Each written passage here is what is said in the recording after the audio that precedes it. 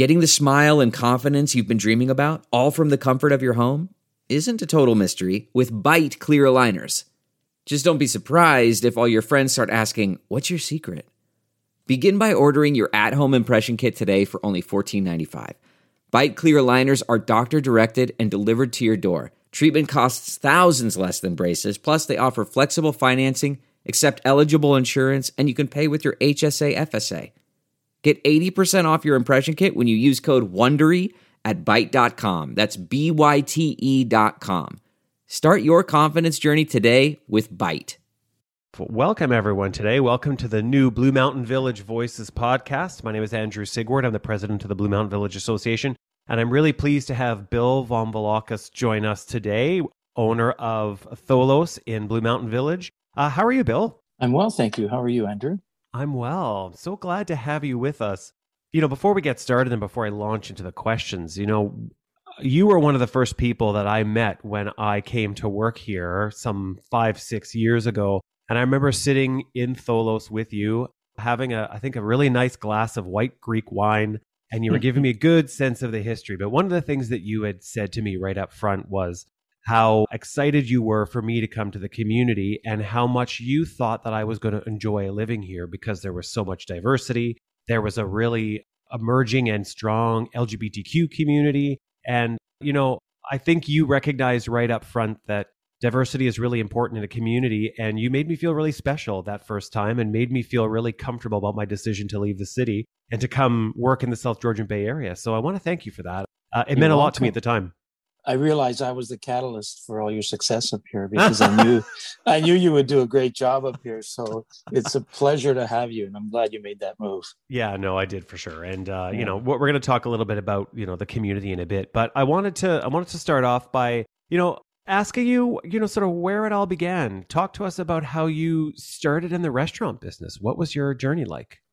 It's a long story. I'm going to keep it very brief, but it was, my Greek culture obviously lends itself to this hospitality thing. And even though my parents were never in the business, in grade 12, we were reading a book about Shoeless Joe Jackson in English class, and myself and two other classmates that went on to do engineering as well.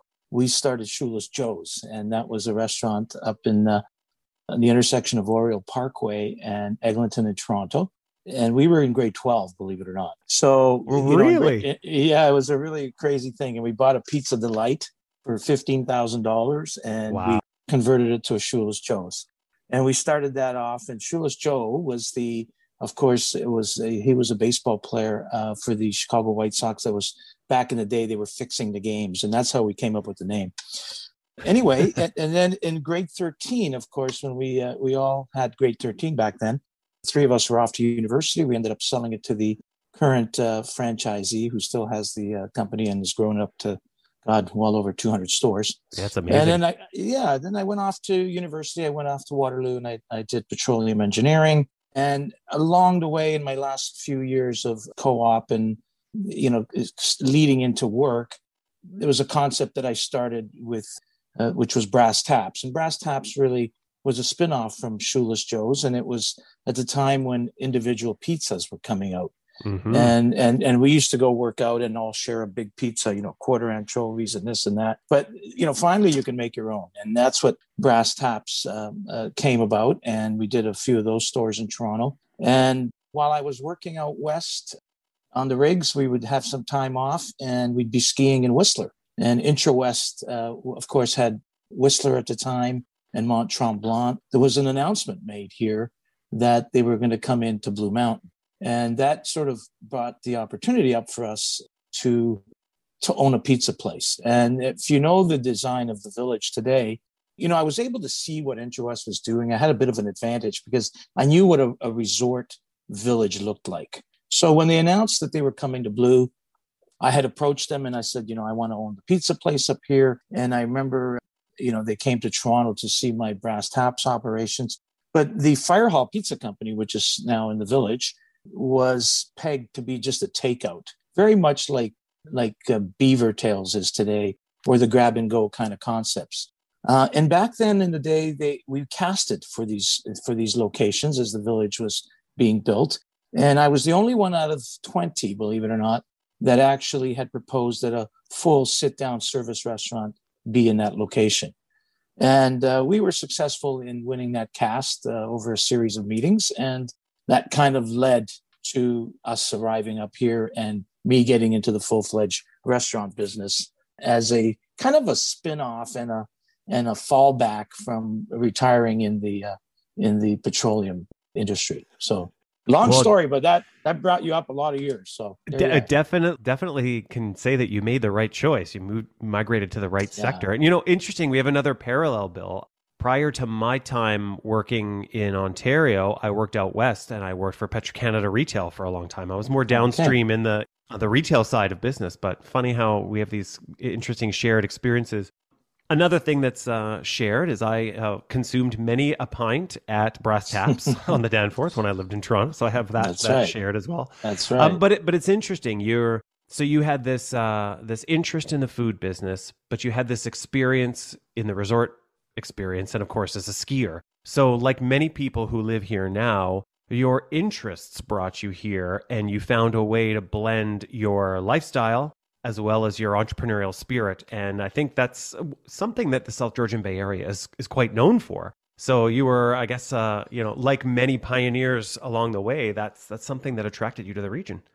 It certainly was. I mean, the opportunity presented itself with a resort within a 2-hour driving radius of the GTA, KW area, and so on, with probably the greatest per capita income of any of the Intrawest resorts at the time, and now Alterra that runs them as well.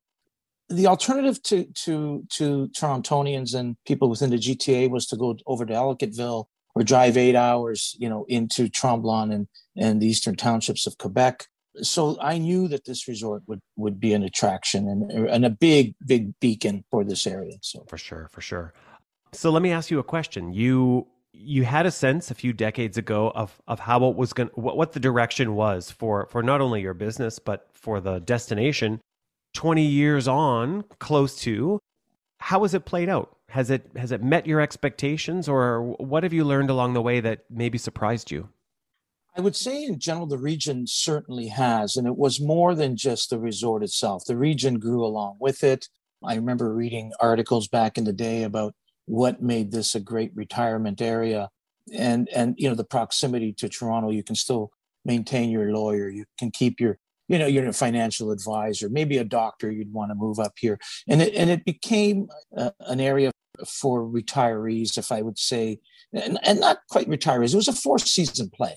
And unlike Muskoka, where, you in the winter it shuts down other than snowmobiling, the diversity that this area brought to light is exactly what I had seen. And you look at pandemic aside, you look at the growth of season retirement area, and now you're actually seeing a lot of the people who owned in Muskoka are moving back this way as their grandchildren are taking up skiing and they want to be with their grandchildren. So that whole family play is really centered around here, and you're seeing that growth. And I mean, look at the real estate and everything else that's going on here as well. So it's a great area for that. That's for certain. And I think you're right. You're tapping into something there, which is about stage of life and family, and how important family is to most people, depending on what part of the life stage they're in. And you really can, from being very young to retired, there's something that you can do here. There's something for you. There's a community. And I think that's one of the big attractors and why it has continued to endure the sort of growth arc for sure.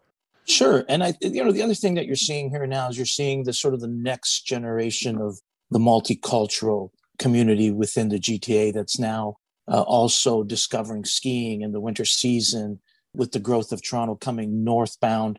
The proximity to a drive here for even a day stay and enjoying the region, whether it's golf, whether it's skiing or hiking and biking and cycling. And I mean, you can go on and on and on. It's here. And now the area, you're seeing this explosive growth with that community as well, which is great. It's great.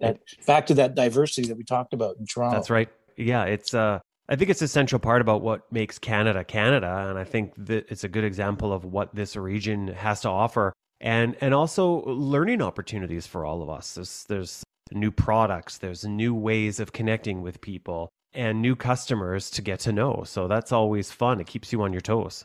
Absolutely. When I first opened up Tholos restaurant, talking about new learning experiences, I mean, not everyone locally up here had a palate for Greek food. And we introduced that cuisine both locally here, but also to the newcomers in the area that came up from some of the second generation immigrants that may have not had the opportunity to sample some of that stuff in Toronto. But that cuisine has come up, very favorably up here as well for them. So that's right. Though there's always lessons in the past that we can apply to today. Those are the best guide marks that we can use, right? The best guideposts for us. Absolutely. Absolutely. What was it like? I mean, you and your wife, Peggy, I mean, you are in business together. What's it like to operate a family business? How was that different from maybe any other business ventures that you've been involved in? Well, I think, especially here in this region, it unlike Toronto, I mean, the locals, when we first came up here, you had to sort of assimilate into the local community, and the locals wanted to meet you, and you were it kind of tied you down a little bit in your business because it was like you were entertaining at home every night. And so it was important to get known in the community and be welcome in the small town.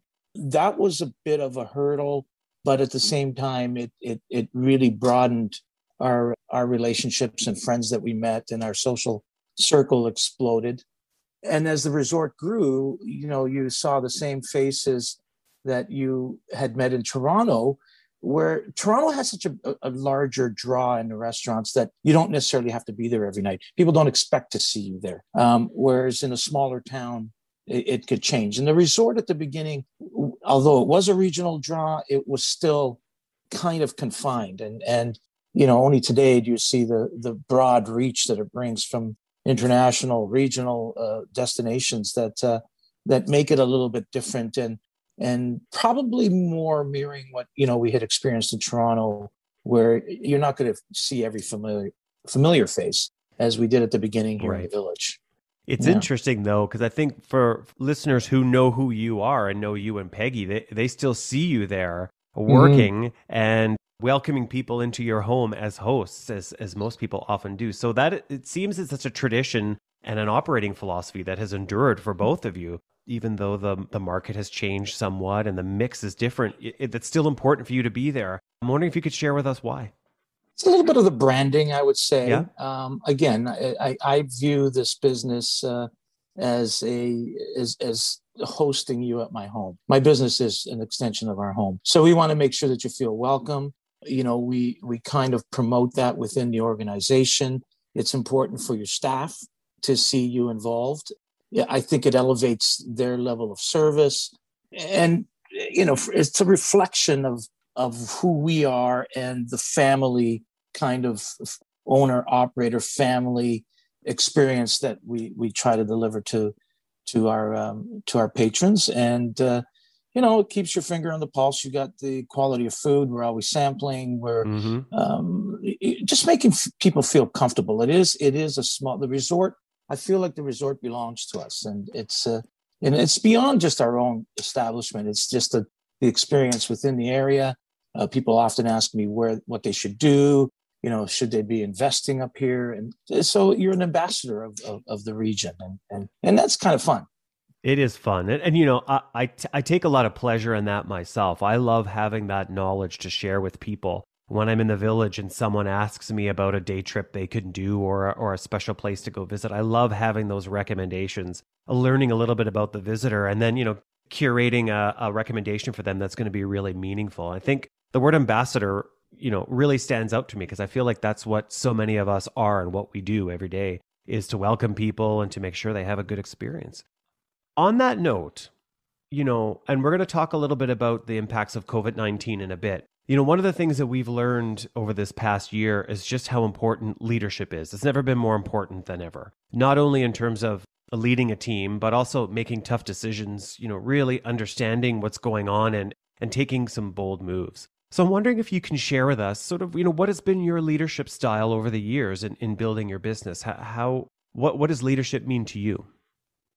That's a great question. And I could tell you, I mean, we're actually reaping the benefits of what we did early in a situation as we have right now with COVID. And, my philosophy has always been to, number one, promote from within, delegate to a lot of my staff and give them sort of the power to really administer their own little departments, whether it's the kitchen or front of house or back of the bar, and really be open to their suggestions. I mean, a lot of your staff are what I call where the rubber meets the road, and these are the people who touch and speak to the guests.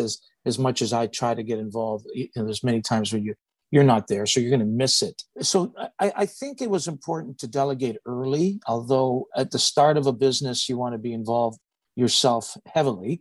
And I find a lot of business owners are reluctant to let go of the reins a bit. Mm-hmm. And I think that would have been a fault had we gone down that road at the beginning, because now I have delegated to the managers, the supervisors, and it's translated to scenarios where we're tweaking some cost cutting, and they've come up with suggestions about what we should be doing, tweaking menus, turns of tables, keeping margin healthy items on the menu versus lost leaders.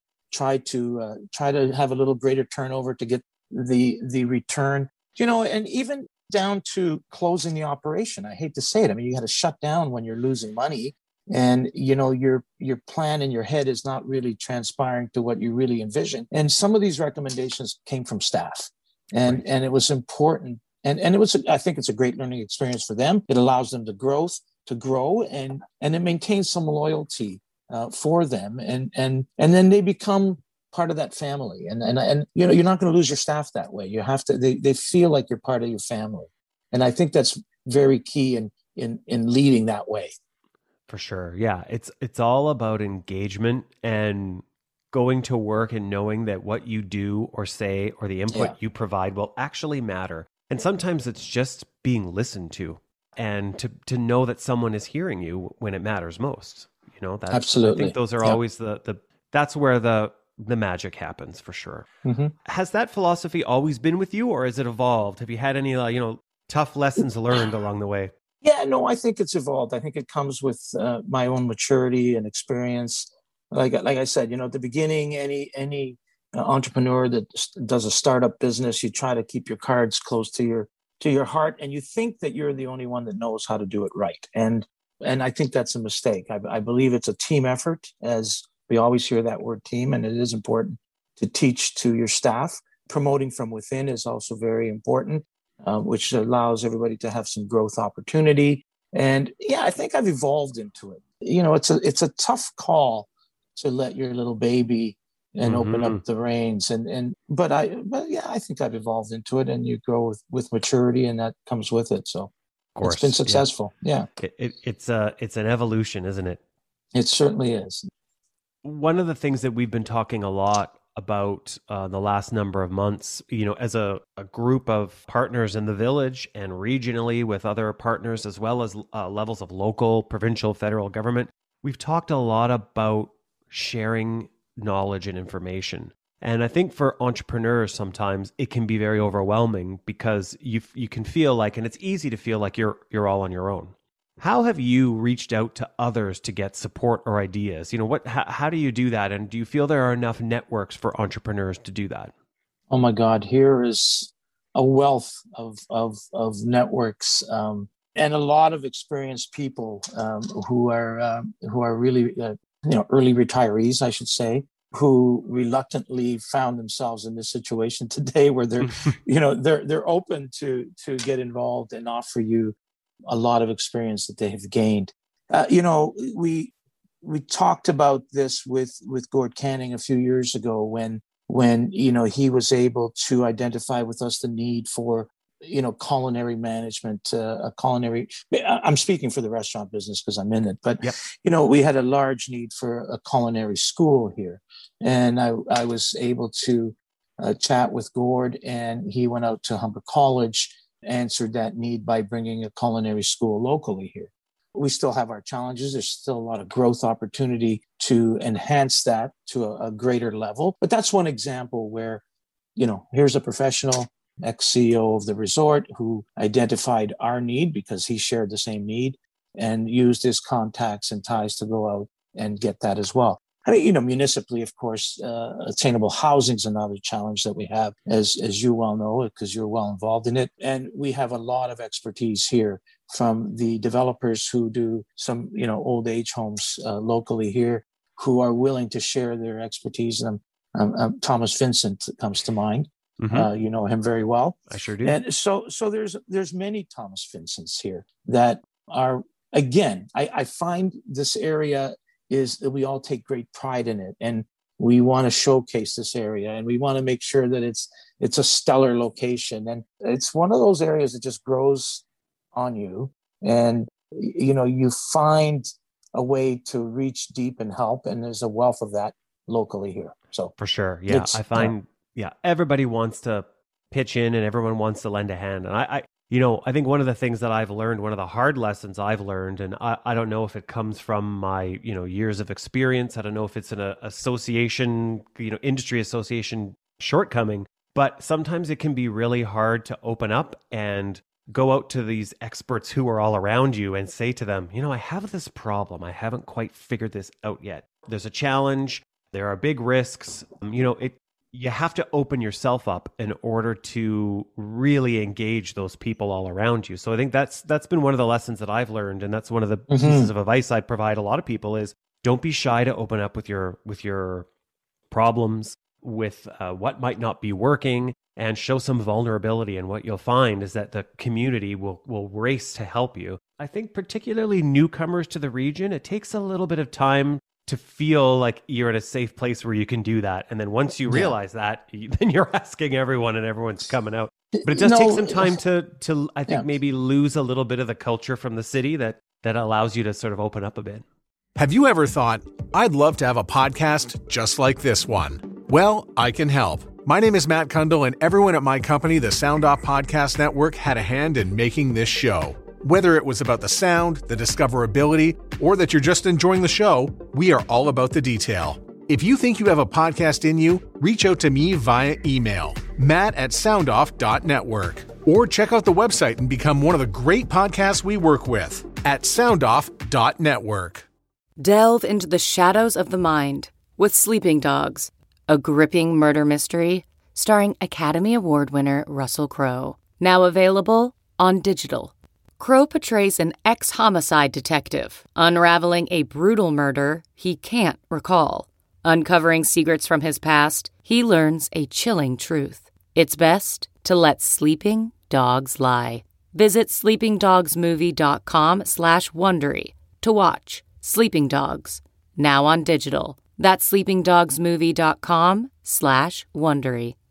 I agree. And I think, coming from a big city, you don't have, you don't get that. I mean, you don't get that camaraderie and it just, you're kind of in your little cocoon and you're afraid. But here you don't have to be that. Yeah, that's true. And I guess you also have to be out there because it's part of networking your business, and, you're trading with people all the time. So you have a different type of relationship. Absolutely.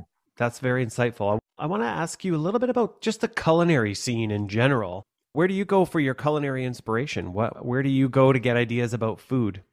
Well, I used to go to the States a lot, and now with the closed borders, that's kind of changed. It's really primarily through my travels, different areas of the world that I have traveled to. And I still like the West Coast of the United States and California. We're often there. There's some great concepts that come out of that region. And I think, you look at the similarities of California and LA and Toronto, San Francisco. Again, it's the diversity of cultures that really nourishes all that. So, I know there's a new restaurant coming in the Village, Mother Tongue, with Bruce Turner and Renee. That's right. And what a great addition. I mean, certainly answering the call for the diverse expansion of the Village, and I could see they probably have a similar inspiration to me. I mean, you got to have to watch the trends.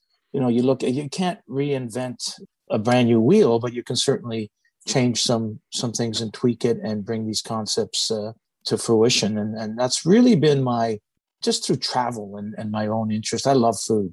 So I've always, and I'm not afraid to try a diverse, dish anywhere. So that's led to a lot of my experience. I guess you have to be, right? You have to have an open mind and an open palate in order to create that every day in your business, for sure. And I have to go out because very few people want to invite me to their house. They're afraid to feed a restaurateur. They say, how do you feed you guys? They're always afraid that they're going to mess something up. And usually I have great dishes at my friend's home. So please keep me invited. Yeah. You heard it here, everyone. Bill needs an invite to dinner. That's right. Well, it's interesting because, you've talked about a couple of trends that you've kind of observed and then cultivated. So you talked about that personalization in the pizza business and in the early days, and you sort of, found a solution for that. And you're talking a lot about building your business here and being accommodating to families. And I think you just touched on another one, and that is people's exploration with food and cooking on their own. And, I'm curious from your perspective, do you see that trend sticking post-pandemic? Do you think people are comfortable enough with preparing their own food, or will they still have that need for that restaurant going forward? Well, that's a double-loaded question because I could tell you, if there's any great thing about this pandemic is that my wife learned to cook. Peggy never cooked. I'll give you a great story. I was hosting my staff one summer for a barbecue and a cook-off here at my home.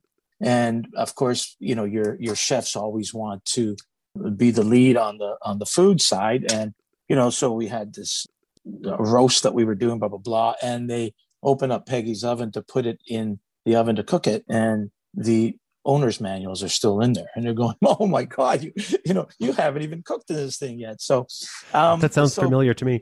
Oh, there you go. So I think the pandemic has brought on a new experimental avenue for people who like to cook at home and never did before. So, the internet, we're always on the internet, getting up some recipes and experimenting and cooking up things.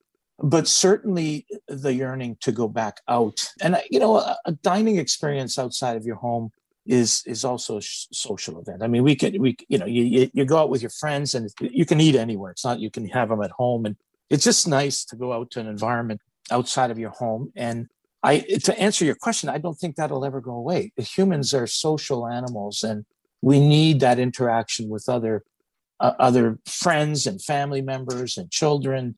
And it gives you a time where you can not worry about prepping your food or washing the dishes. You go out and you just enjoy a beautiful dinner, and that's never going to go away. I mean, we've seen this before. I started when the GST came in, and everybody, I thought, oh my God, it came in January, and I remember my very first Brass Taps. We opened up in November. So I thought it was over. I thought it was game over for us. And that lasted for about 2 months. SARS was the same thing. No one was ever going to go out again. So we'll get through this. It's just another hurdle along the course of the time on Earth. And that's the way I see it. Yeah. Well, I think that, that it's reassuring because nothing ever happens in a straight linear line. You always have peaks and valleys. And it's about what you learn from those valleys and situations like this that take you to the next level. And I agree with you. I think, if anything, what we're learning as consumers about food and through, the internet and online and television programming is, I think we're appreciating the complexities. We're appreciating how much work is involved. And at the same time, we are missing that social connection so much. So when the time comes for us to be able to return to what we love, I think what you're going to see is a motivated consumer. And I think a consumer that values the investment in a good night out and a good meal and how important that is. So that's my take on it. Yeah. And I think the one of the spinoffs that'll come off this is that I often look at the industry in the US, the hospitality industry, and I look at the professional level that it's delivered at. No one looks down at a server in the United States. They're professionals and they're proud to be a server, and they do very well. And I think what it's going to do, to your point, is that it's going to elevate our game here, because it is going to be a very special night out, and people are going to expect the better service and the good quality of food and the great ingredients that go in to prepare it. but you're going to, going really thinking ahead, I think we're going to see some inflation in the food category. People are going to have to pay a little bit more for it. And it'll challenge the operators to deliver a better service all around. Our industry will elevate itself to a different level. And I think it needs to be there anyway. Yeah. So I welcome it. That's right. And the consumer wins at the end of the day. They're going to get a better experience. The businesses win. Everyone grows and learns. And I mean, if you can't go through something like this and get some takeaways and learn, then you have to question what you're doing and why you're doing it. And I think that's a good lesson for everyone. And I couldn't agree with you more in terms of making sure that we find ways to celebrate the teams who work in our industry. Tourism is very complex. It's very diverse. You have so many different career paths. And, one of the things that I'm most proud of from this past year was working with all of our frontline team members, whether you were at retail, whether you were in restaurants, whether you were the maintenance team, whether you were our guest services folks. We all had a new job this year, and that was asking people if they needed help, providing information specific to safety protocols, and when required, asking people to comply and coaching them on how to comply with safety. Our entire community became partners in health outcomes. And who would have thought 2 years ago that we would have played such a role in that? So I think it's something that our industry should be very proud of. I don't know that we're talking enough about that at the provincial and federal levels in terms of how our operations, which are regulated and controlled, have contributed to the positive health outcomes. But I know in my soul that it has, because I've seen it happen every day. So, I'm really motivated to make sure that we celebrate our teams and continue to find ways to recognize that contribution. I think it's really important. And that goes across so many different jobs in our sector. I have to agree. Yeah. And you just look at the number of guests that we serviced over the summer in the resort and the visitors that we got this year. And it was a big number. I mean, that's, we were trying to downplay the thing, but we had no incidents because we were, that's right. The staff elevated themselves, their level of play. And I think, again, you give somebody a little bit more responsibility outside their normal realm and you'll see them really flourish and blossom. And that's what happened. So, exactly. Yeah. And we discovered, all these skills and talents that, maybe we weren't aware of. And now it's just going to up our game going forward on the health and safety front, on so many fronts. So it's really good. So yeah, I really appreciate your comments about, we've been through similar setbacks and challenges in the past, but I do believe that the restaurant players have really, this is a hard time. In the next 6 weeks, there's a lot of uncertainty. If you could give any advice to your fellow restaurateurs and food business, colleagues across the region, what would it be for them to sort of get through the next 6 to 8 weeks? Yeah, again, I think, thank God for some of the subsidies that we did get. When I look at what we're all facing today, at the end of the day, you're still responsible for about 20%, 25% of just to sustain your business. I think it's all about controlling costs at this point in time, and it's no different than any other controller of any other business. When the revenue stream has come to almost a seizing level, you have to cut costs and control the costs. You have to be a little bit of a squirrel when the times get good, and put away some funds to sustain to get through this little period. The challenge is, number one is to control your costs. Number two is to keep your staff motivated. The greatest hardship that I faced through this is not about me, and it's not about my immediate family here. It's really about my staff members. I mean, I think combined between the 4 restaurants that we operate, we're close to 150 people that we have on payroll who have had a hardship through this, and to motivate them and to keep them abreast of what's really happening and constant communication, and let them know their jobs are there, the security, we've kept all their benefits in place and so on, just to make people, they're your best resource. I mean, your staff is all you have. So it's important to, and most of them are younger, and some of them have young families. So it was really important, and it still is important for every operator in our business to to keep them, because you can't replace them. And, as soon as you open up, we're not going to have, there's not a big learning curve to take on. You've got to hit the road running. That's a very key component to returning back your operations to where you were. Cut costs right now while you can.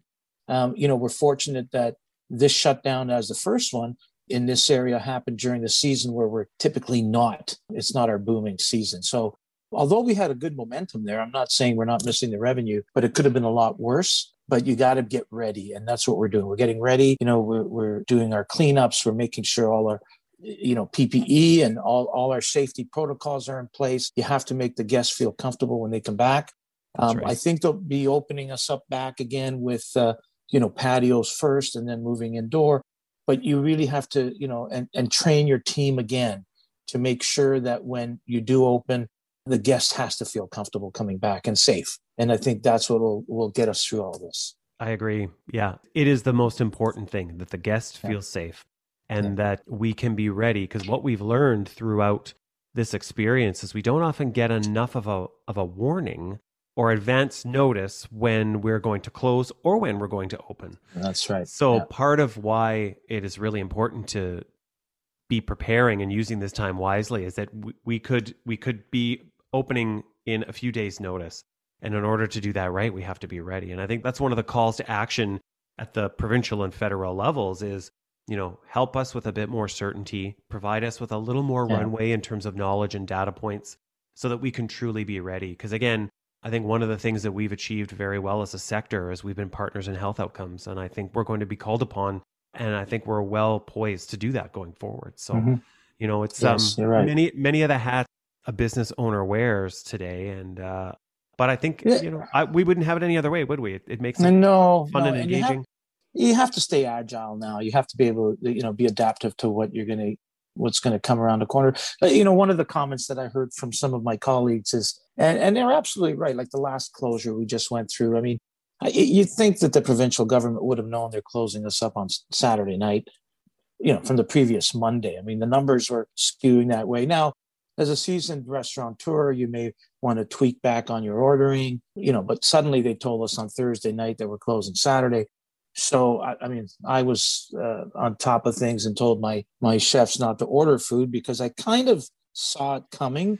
And if you're short one or two items, if it didn't happen, it's not a big deal. But, we ended up freezing what we could. We gave a lot of our food to our staff to take home. Oh, that's great. Consume it so we're not throwing things out, and that worked out. But you have to be agile. You have to sort of anticipate the next move and watch the news and stay on top of this, and you have to predict what's going to happen. So, and agility is difficult when there's so much on the line and you're so emotionally impacted. I mean, that's one of the things that I don't know that we're all as a culture, acknowledging well enough, is that this is hard. Sometimes agility requires focus and, being centered. And, so I wonder for you, thinking about mindfulness and readiness, how do you keep yourself clear to be agile? Is it just in your DNA now, or do you have a regular practice that helps you to sort of focus on the things that matter? Yeah, no, I think you hit it there. I mean, you got to focus on the things that matter and take the sort of the immediate things and be able to turn those quickly. You're not going to be a full-fledged, complete, polished service when you open. That. It's going to take, it's like getting a train moving again. We're going to get it rolling. We don't have to steamroll down the track. And I think the public understands that. Again, the most important thing is to make sure that train is clean and safe to board. Mm-hmm. And then once you're on the train, client's going to sit back and they're going to enjoy the service. It may not be the best service day one. You're probably understaffed. You may not have a full menu, but people are understanding. And it's not like it's only affected our business. It's throughout every industry today.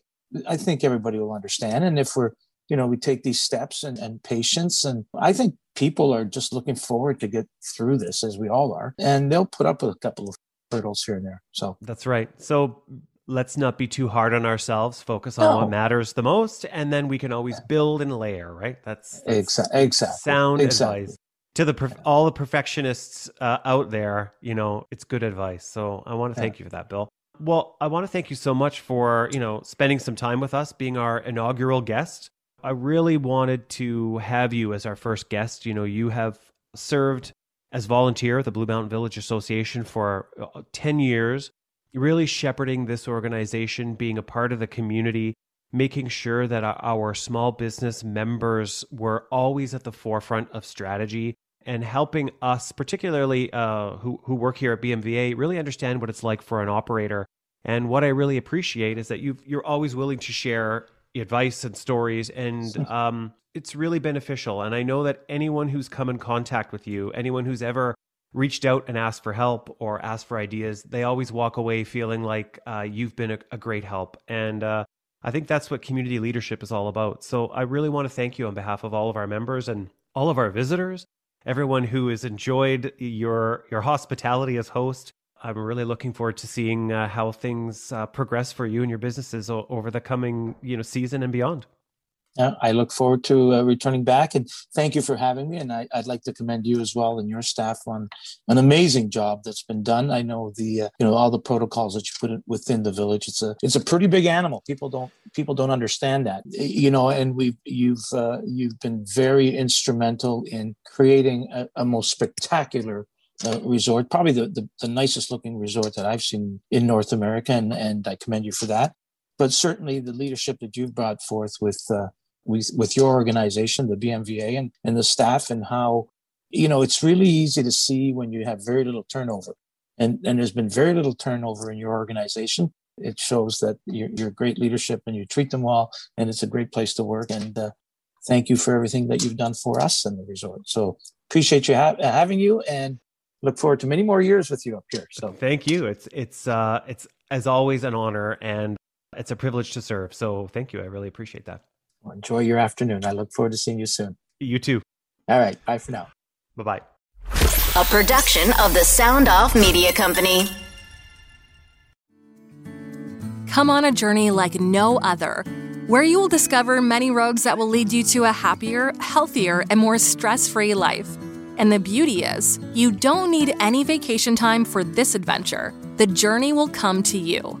Join Avery Rich on your very own journey into yoga.